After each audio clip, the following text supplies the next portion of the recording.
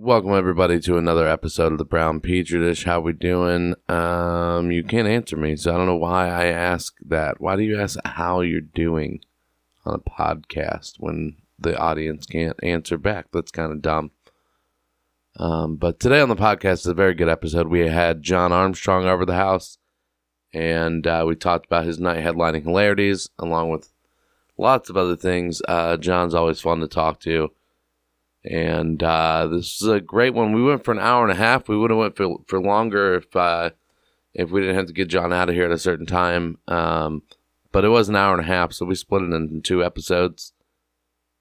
Today, we end right before we get into the news. We only ended up talking about 2 news stories anyways, and they weren't really time sensitive.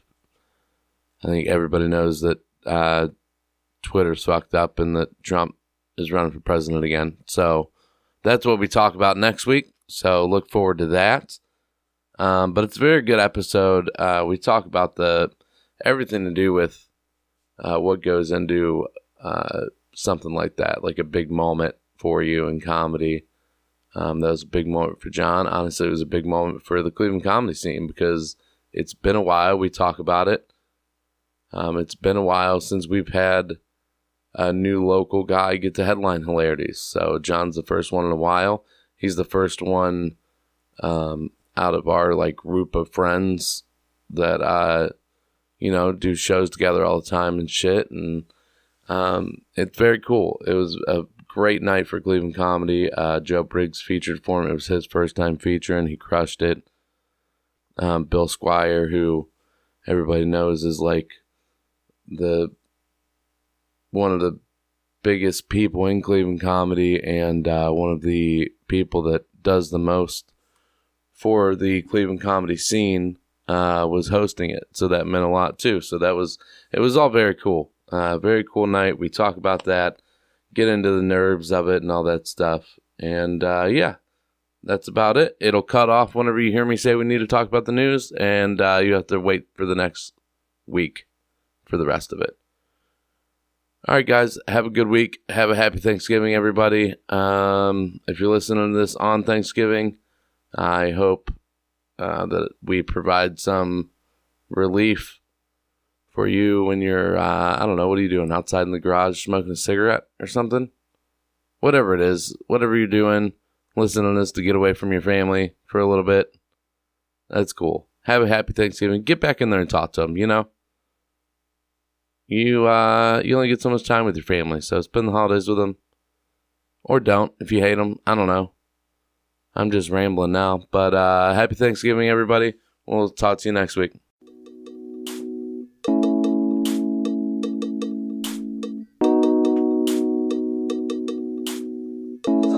Hit that little girl and the kid.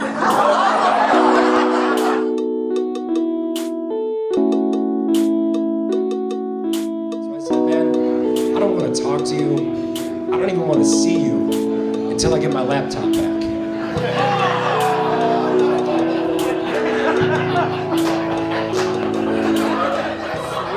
I agree. Yeah, man, that was a fun show. It was weird, man. I thought we were losing the crowd for a minute with good old Jimmy Killius. He did well, and then he was doing well, and then he almost purposely made the crowd hate him at the end. Yeah, he did a heel turn at the end, man. The problem was the Menor was playing St. Ed's, which I did not know was a televised thing. Yeah, and we wouldn't have done it last night if I would have known Menor was in the high school playoffs. Yeah, so Jimmy just started cheering on St. Ed's at the end of his set and just going off on the crowd and shit. Right, he was doing great, and then it just took a downward spiral, and then he just said, fuck you, and got off stage. Go St. Ed's. Where was this at? Was this at Garage? No, it was in Menor at Stadium Grill. That's what I'm thinking. And he's just chanting "Go St. Ed's." Oh man! And then people start booing him. They were laughing, but they were booing him. And then he's like, "Oh yeah, your next comic coming to stage. She's on the funny bus. Give it up for Kristen Hoffman." And I was like, "You're such a dick." He was halfway off the stage and had to come back. John Armstrong's our guest today. How you doing, John? I'm well. I'm happy to be here. Hell yeah. Drinking my kombucha. What You don't do the funny bus anymore, right? No, sir. Yeah, I think it's just Brian, Julia, and Kristen now. Yeah. Brian ended the show last night, and he just came in with like Flem had a good set after Kristen got the crowd back a little bit from hating Jimmy, and then Flem had a really good set. He had this hooked on phonics joke that they loved. They were just dying, and then Brian Sternick came up with just the dumbest energy, and it just killed. Like he was, he was just like, it was almost like he was playing the part of a motivational speaker for the first 4 minutes of his set. Oh, God. And they loved it, dude. The old people in the back were just dying laughing. I don't think he ever told a joke. I think he just went off on the crowd, and they loved that shit, man. It was hilarious. Awesome. It was great. So, John, you had your first night headlining at Hilarities last Friday. I know how it went because I was there, and it was awesome, but how did it feel? Dude, thanks for coming out, man. Yeah. For everybody, man. Yeah, it felt good, man. It felt real good. It was one of those things where when it was over, it was like, oh, thank God. Yeah. Were you nervous about it? Yeah. Yeah. Man, like, you know how Joe Briggs is always having, like, panic attacks and shit before a show? We were collectively, like, losing our shit, like, in the back. Like, we was, like, pacing and, like... And I'm like, oh man, this is. I hadn't been that nervous in a long. Cause I can like, I'll bob in front of strangers any day. I had not got that many people that I know in the same place. It was kind of like I was joking in the beginning. It was too many different kind of people that I know, like cause family and people I work with and just all these different people. Yeah, we're gonna come out. And then all these. And I'm like, oh god damn it, this is bad. One of my favorite things. I go to work and then they're just like. That was hey, nice. John. One of my favorite things at the very beginning, you were like looking around this room. I think I have way too many white friends. Yeah, yeah. Because I had plenty of family there. I had plenty of friends there, but I guess my core group of friends is fairly small. Yeah. But I do just know a lot of people. Yeah. You know, you got your mom and dad in the room for the same time in a long time. Was that like were you trying to do like a Parent Trap situation? No. I didn't hear shit from my mom, so I didn't think my mom was coming. Yeah. I knew my sisters was coming. You know, they ain't got bad blood. It's just it was one of those divorces to where like once they left the room, like they were done. They ain't been in the same room. Yeah. Like it's just. Yeah, it was over. So like I said, I have that many different people in the same room. It was like one of those dreams, like when you having a dream and you naked at school, and then your crush is there, your grandmother shows up, and it's Freddy Krueger. And you're like, who the fuck? Where are all these people coming from? Careful what you wish for. I think the back row of tables, like right before you get to where the comics sit, was full of comics. But I think everything else was pretty much sold out, right? Like they had seats in the balcony full, and yeah, my dad was up there. It was almost pretty much. It was crazy. Almost, man. Yeah, that was dope, man. But I was joking with Mary Santora. I was like, I've had some good shows where I could be funny, but. I'm like, I need some fans because I got like 8 fans. I was like, how you get fans?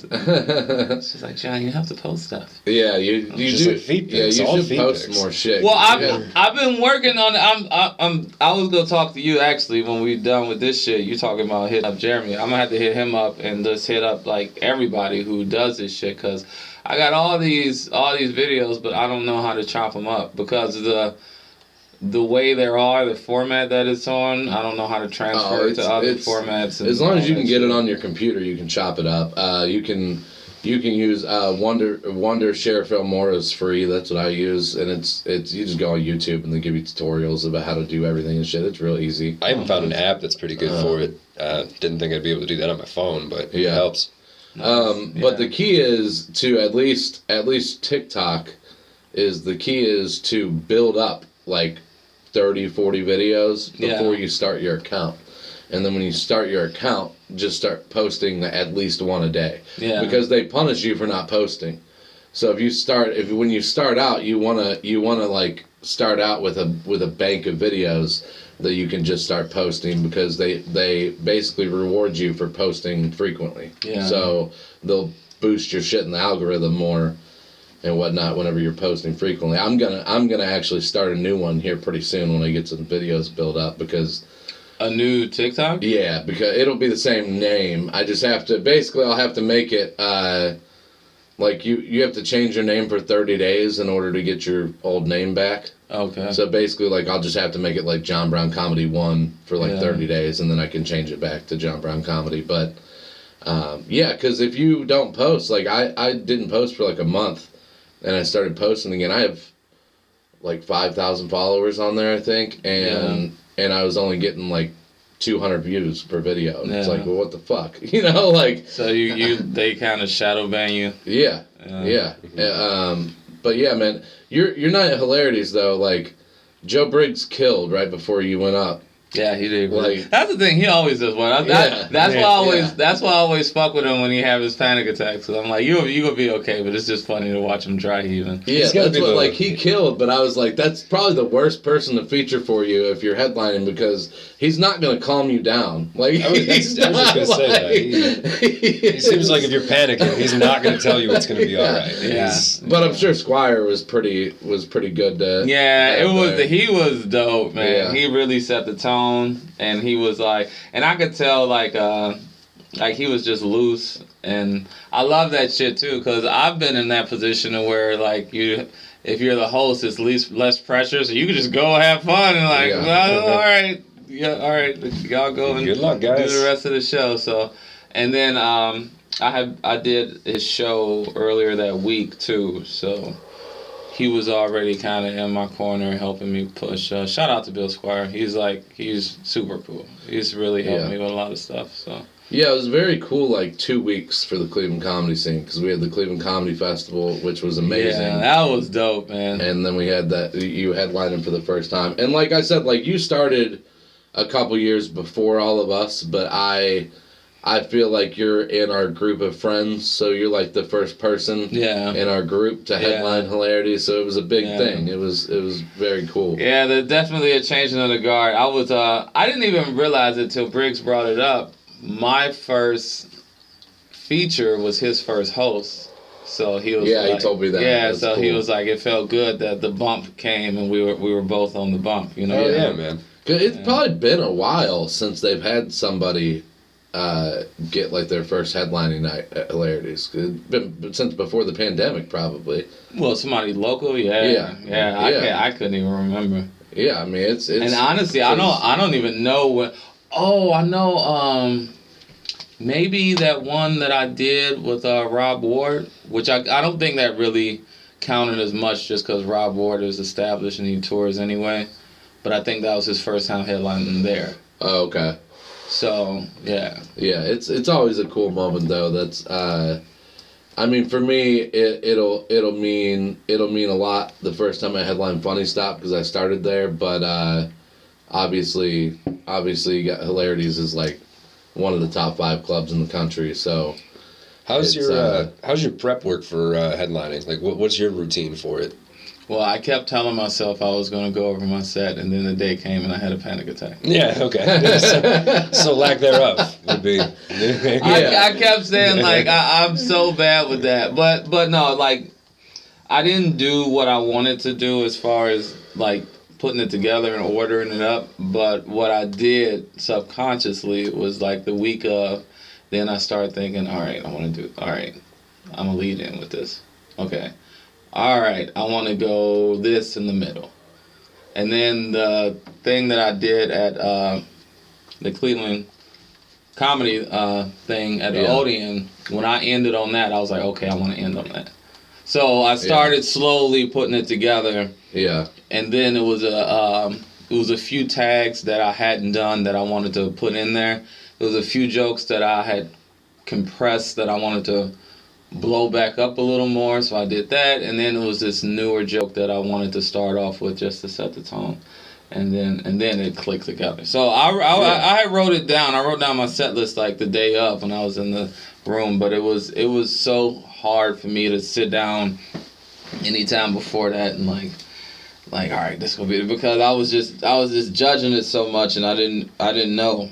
And it would just make something be set in stone. And then I wanted to do a lot of newer stuff, but then I was like, yeah. I'm like, do the hits, because if I get it hot, I want to keep it like hot, and I didn't want to get to a point. One of the things that I wish I would have did is maybe a little more interaction. I usually like a fuck around with the crowd, but nobody fucked with me either.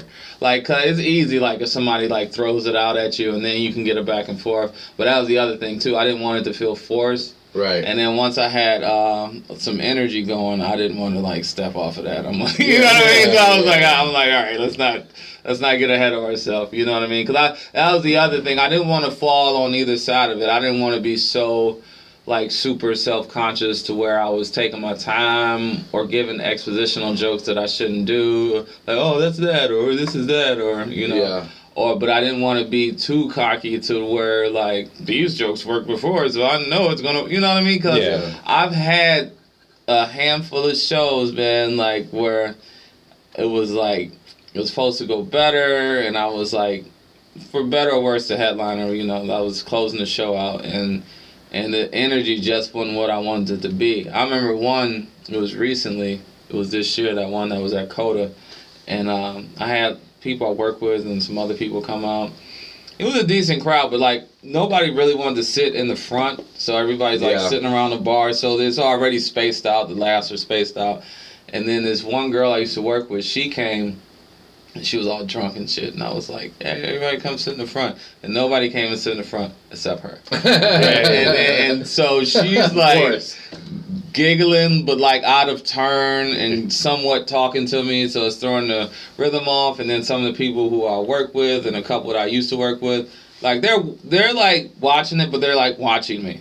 You know what I mean? So I was just like, that so burned something in my head that I was like, I just didn't want that to have all these people who know me, but, like, just sitting there like it's museum time. Like, right. This is the John Armstrong joke exhibit. We're going to watch this until it's over. And it was, so as... Yeah, that'll be me, my first time. I think you got to just burn some of those, man, because it really do just be like that, because a lot of stuff that I try to avoid, I mean, and not necessarily, I'm just talking shit. Yeah. But a lot of stuff I've tried to avoid, you step in it anyway. You know, it's like when you start dating, man. You don't want to have certain stuff happen, but it's go happen. Yeah. Like, see, I'm the type of comic where, like, I plan every joke. I plan on how I'm gonna fit it into my overall set. You know, like, that's so like, I usually do, when I feature, I usually do pretty much the same set every time. I just add stuff and take away shit at certain points. But, like, I know I have some good jokes that I've written that I've just been like, this doesn't fit anywhere. I'll fucking put it to the back of the book. You know, like, that's it. Now, like, some of those, because I just have to have, I don't know what it is in my head. I just have to have transitions from every joke, and I just, otherwise it feels too. And I know it's not necessary though to have transitions between every joke, but if it feels good, if it feels good to you, it feels good. I mean, trust me, I try to have that too. Yeah. You know, I tried to that set that I did that night. I tried to have that have an overarching theme. Yeah. You know, like a beginning. Yeah, you're very good beginning, middle, and end. But sometimes, like, I don't know. Sometimes I like a hard, 180. Just. Because sometimes it just, that in and of itself is just the ultimate palate cleanser for the room. Yeah, I think it has to be one or the other. Like, there either has to be a transition or you have to go in the complete opposite direction just to, like, shock the crowd. Like, that's, like, last night I did that at, it was the first time I did this new OnlyFans joke that I wrote. Yeah. And right after I got done, like, I got a big laugh at the end, and right whenever I got done, I was just like, so I was raised Catholic? It was like... It was a really graphic OnlyFans joke, and I think that helped when you hit them with the Catholic line. Because Catholicism is already pretty seedy. Like I like shit like that. But now, since we talked about your height, I want to know, I don't think I've ever heard from you, what's the biggest bomb you've ever had? What's the worst bomb you've ever had? Oh, dude. You got to have one that you can remember, like a tragic like one. Everybody has one, I think. I don't, like the worst ones to me are, like, the ones kind of just where it's very anticlimactic. It's just quiet and sad. Yeah. But the most monumental bomb. Okay. Is I've told this one before. This was, in a way, it was good because this was the first time I ate my way through to the other side. Yeah. You know what I mean? And it was the early days. It was Spider Jones. He had this show, and it was you know, like when when they do Ingenuity Fest, those yeah, I haven't been, but yeah, I know. But in Cleveland, like the before you get to 55th, Pat Superior, Hamilton, all that warehouse shit around there, kind of around there, but a little further up, closer to downtown. But that whole just industrial, what part of Cleveland am I in, right, type of shit. You know what I mean? So it was like a little corner bar, and we get in there, and it was like you could tell like they do like parties and strip shit there because they had all these poles. And the poles had little circle podiums at the bottom, so you could tell like not either it used to be a strip place or like in the hood you'll have a lot of places like that throw cabarets and shit, just different parties. So people just rent it out for different days. So I'm thinking that's what that was. Just on any given day, this is any given thing, you know what I mean? But it's an event space. So you got the bar, TV's on. This is early summer, I think 2017, maybe 18, but it was after we had already won the championship, and now we in the playoffs again. So the Cavs are in the playoffs. It's a playoff game and comedy show. Great. Yeah. Those go hand in hand. So, and then it's just a nice, right amount of people there. All right, where's the stage? The stage was the base, one of the podium where the stripper pole was. You stood on the podium next to the stripper pole. Tell these jokes. Let me get there. I'm sorry. So it gets to halftime. Dude cuts the volume off of the TV, gives me a wireless mic, which wireless mics have become ominous. I hate them so much. Wireless mics are just like this is gonna be a bad show. Yeah. But so gives me the wireless mic. He's like, all right, I'm about to do some comedy. So I literally get up there and I'm talking, you know, literally trying not to swirl around the pole. That's the only kind of energy I got. And it was like, the circumference is like this table. It wasn't that big, you know what I mean? Yeah. So I'm literally like just on this thing. And people are like my audience is sitting at the bar and their backs are to me. So they have to turn around to even like acknowledge me. So I got a little bit of that. Oh yeah, and of course there's no smoking in bars, but everybody's smoking in this bar, and weed too. Yeah. So like, so then the game starts coming on, and then I'm like, I'm just droning on, and then like they're just whatever, indifferent to me. Game come back on, and then I just started like, commenting on the game. And then the lady who was in front of me, she was smoking a blunt, and I started joking with her, and I was doing like some crowd work, and I was like, oh, well, let me hit that, and she let me, and then I'm like smoking, and then I'm talking and stuff, and then finally I look over and I see Spider, and he lights me. I'm just like, oh, thank God. And then I get off, and I was like, and that was the longest set I had done up to that point too. Because I was like, how long did I do? And he was like, that. I still remember. He's like, that was 23 minutes. I was like, oh, nice. So I was just happy that I made it through. Right. But they could not have given a fuck less about me. I was like just speaking into the ether. But those couple little connections I made, I still remember hitting that girl's weed and then just commenting on the game and getting a few laughs. But I was so naked. But that helped me because right after that, I mean, I care if I bomb, but I was like, okay, I can bomb. It definitely sets the gravity. I mean, oh my God! Like, after that, you're like, this wasn't that bad. Actually, a bunch of people just looking at you, like and then a look of pity and sorrow, and then go away because I'm trying to watch the game, and it was just so. And then I kind of felt bad because like it was Spider's show. So he had to go home. So I'm feeling like relieved sitting in the other room that this is over, and then I can faintly hear him in the distance, and I'm just like, how'd Spider do? Yeah. I don't know. I was in another room. I didn't want to go. You know why when you bomb, it's like farting in the elevator. I'm not standing there. Like I don't want to get a whiff of that shit. Like I'm running away. Yeah. So. Yeah, it's weird. There's like situational bombs like that, and then there's like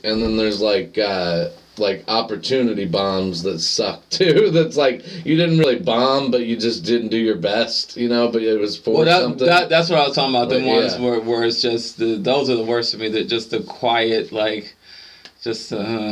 I first started working in Hilarities, it was like that. Because I would just get like the Thursday or the Sunday nights. Yeah. And Sam, just want to see what you can do, and then and then I'm doing my jokes that supposedly work. But I had been working improv here and there too, so my set was leaning way more to a black crowd. Yeah. So I didn't necessarily want to start changing shit up, but still some stuff I forget I was doing. Yeah, some of the stuff just needed a little more exposition than I wanted to do. Yeah. But even when I would get laughs, it was just like crossed arms, and when you get the laughs, it was ha ha ha. Silent. Yeah. Ha ha ha. Silent. Like nothing lingers. Yeah. It's not. There's no looseness. There's no weird chuckling over here. There's no. It's like you're running with the wind at your face at every second there. Yeah, that's like it wasn't my worst bomb like how I did, but the worst I ever felt after a bomb was my first time doing jokes on you at Hilarities. I felt like I was drowning, and I just felt like shit afterwards. Like it was terrible. The worst I ever felt was the first time cause all I did was funny stuff when I first started, and every week just funny stuff. Then after that, the next thing I did was Grog Shop. And I remember being on stage and that was the first time I blacked out in the sense to where I was used to doing my jokes and and then I got to a certain point and I didn't know the next joke and my mind just was gone. I didn't know where my jokes were. Everything was just gone and I didn't know how to react in time, you know what I mean, in real time, you know what I mean? And probably to the audience it might have been maybe 5 seconds. Yeah. But even if that, but for me, it feels like an eternity. I lived a lifetime in that second, and I never could calibrate it right after that. So once I got it back, I'm just talking through the rest of it. Maybe that's the worst bomb because I just remember going home, dude. I literally cried, man. Yeah, I was listening to some music. I was smoking a blunt. And I felt worthless. I felt so like that feeling that I had. I was not like John, you throwing this Hail Mary trying to get some because I be telling y'all and I know y'all are too, but some of us are casual with this. I really want to do this, and it took me a while to even start. So doing it and then just sucking and being that bad in it and just you're not even good that self-loathing shit. It was bad. That night after Hilarities, that was the only time I had ever had a slight thought about quitting. That was it because it was just I remember I blacked out. I remember the lady saying to me that the worst 911 phone call she ever got was somebody committing suicide. Yeah. And then I remember thinking, I don't want to do a suicide joke at Hilarities my first time. And then I just I said something not touching that or something and moved on. And I don't remember anything after that. Yeah. That was it. You just repressed that shit. Yeah. And then I talked to Jeremy Demery outside and he helped me out a little bit. Was this show's set up for you to bomb? It's not it's well, it's for what it's worth, I think I remember the show, but I don't remember it being that, so. No, it probably wasn't that bad. It was just that bad to me. It was, it just, I do want to do this as a career too, and it's, and I kind of blew up on the Cleveland Comedy page yesterday about shit because I said something comedy's not just a fun hobby, it's an industry or something like I that. read that. What was that? Was that a response to something? Or yeah, it was Brian Sternick's post that he had, which was just supposed to be him being catty and bitchy. Sarcastic about all the rules. And I saw him say, call people a gatekeeper, and I was like, I don't think that's a bad thing. I'm sorry, like, gatekeepers are necessary. Like, this is, it's not just a fun little hobby, it's an industry, and this isn't Little League. Like, not everybody has to play. Like, I'm sorry, like, it's, if you're charging for tickets, though, you're responsible for the audience. I think the language behind it is a little harsh, I guess, because, by definition, I mean, anything that you're on the other side of is a gatekeeper. You know what I mean? Right. Yep. Like anything, a job, pussy, like, you know, like anything that you're on the outside of. So, but I just don't get, like, people don't understand that, like, when you are running a show and people are paying for tickets to that show, you're responsible for them to get their money's worth. Like, that is, like, that's your responsibility. Yeah, producing shows is a fucking headache. And when you got, like, 4 to 6 people and you know, like, 4 to 5 of them are weak to mediocre at best, and you're trying to position stuff, and then you kind of want your best person to go up last, but then sometimes that shit's on them because these people had to sit through so many mediocre comics that half the crowd is gone by the time they get to this, and you know this comic is good, but they don't. So they're not even giving them the energy they deserve. So sometimes it make you want to push that person up.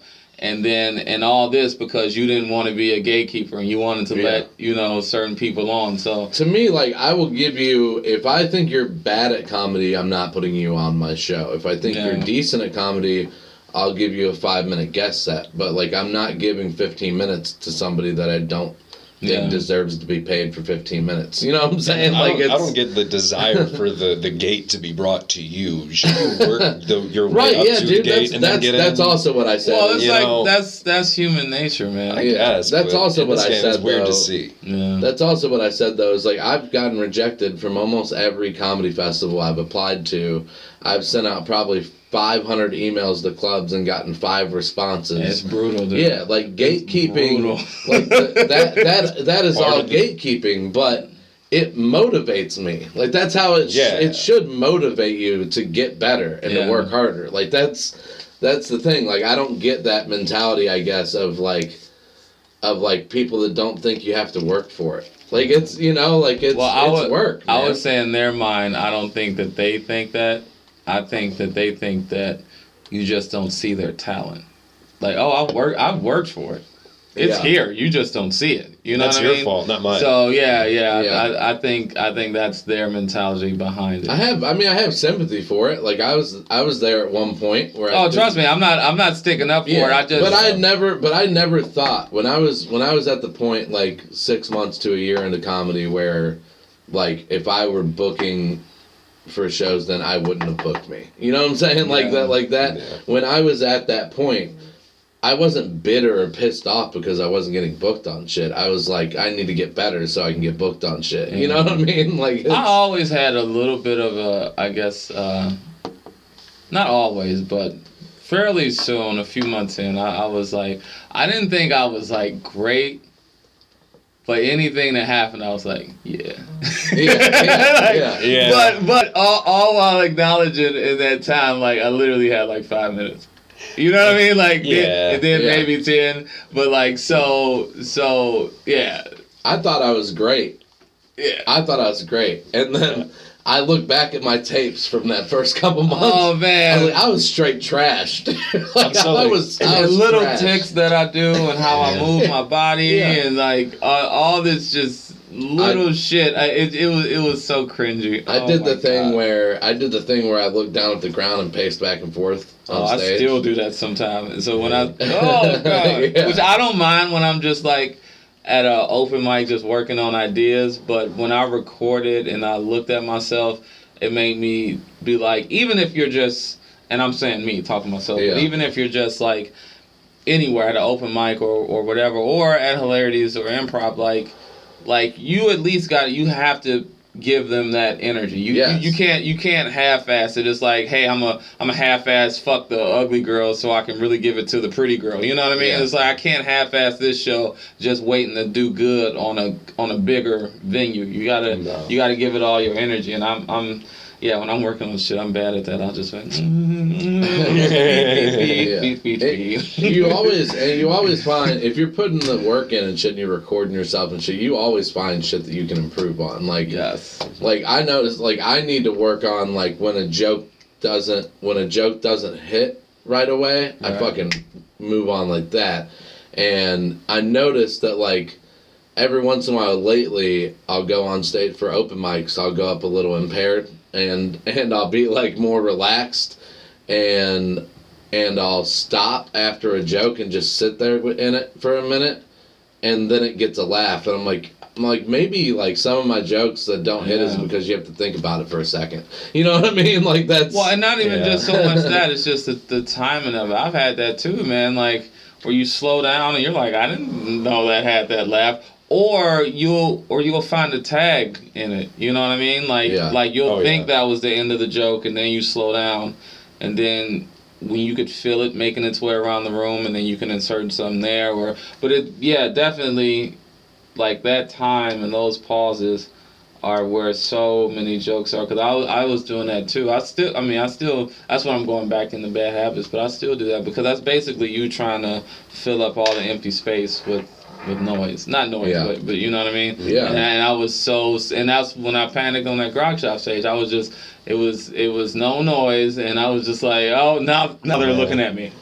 Silence is a real tool, though, man. Like, you can really use that on anything. You know, if you're trying to get everybody's attention, nothing gets it quicker than the room being way too quiet. I learned that, too. Like, when people talk through your set, just be quiet. Because then when it's just them talking, then it like... Yeah, everyone's eyes on them, and they don't want that. Yeah. My fear is... I think I have a fear with it, though, and I have to get rid of that. But, like, my fear is, like, that getting the wrong laugh. Because I do it to people. You know? Like Gabe Gary. I talked to him about it on his podcast. One of my favorite things in comedy is to watch Gabe Gary tell a joke that bombs. And it is because he'll sit in it and it's just complete silence, and he's looking so confident on stage. Yeah. It makes me die laughing. So it'll be like a couple seconds of silence, and then he'll just hear me cackle in the back of the room. Yeah. And like that's the laugh I never want to get. Like I don't want. But that, sometimes, but you gotta embrace that, dude. If you got at working hilarity, that's gonna be Sam in the background doing that shit. So you have to embrace that. I was lucky. I only got the good laughs from Sam my weekend that I had there, but I've been there whenever he's laughed at somebody's mistake, and it I know on stage, man. I'm like, damn, I know that feels like shit.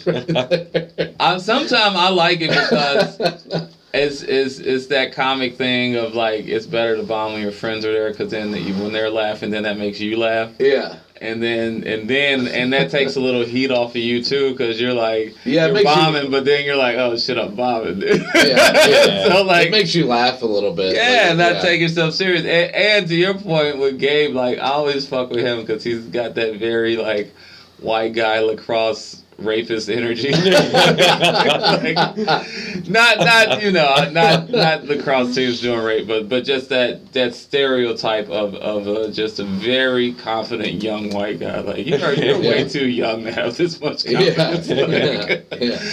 And I think lacrosse teams did do rape, right? No, it was this one famous case where the girl accused him of doing it, and everybody was on her side, and then they later found out that she was lying, and then a lot of white dudes was mad at that. Yeah, but I thought I thought the the Duke lacrosse case was like that was the one. Oh, I thought that was all like legit. Like I thought those guys like got charged and shit. John's like, I got so many Facebook posts to delete right now. I didn't really. Should we Google? Should we? I think that was the one, and then white guys was like, see, we don't rape people. I don't know where this lacrosse stereotype comes from. Yeah, one time it goes the other way. I'm like, see. Dude, Jim Brown probably played lacrosse. Yeah, he was really good. That's an old Indian game. I didn't even know lacrosse was around back then. That's how dumb I was about this shit. It's an Indian game. It's pre-colonial. That's what Native Americans play. we gotta talk to some of this shit about some of this shit in the news this week.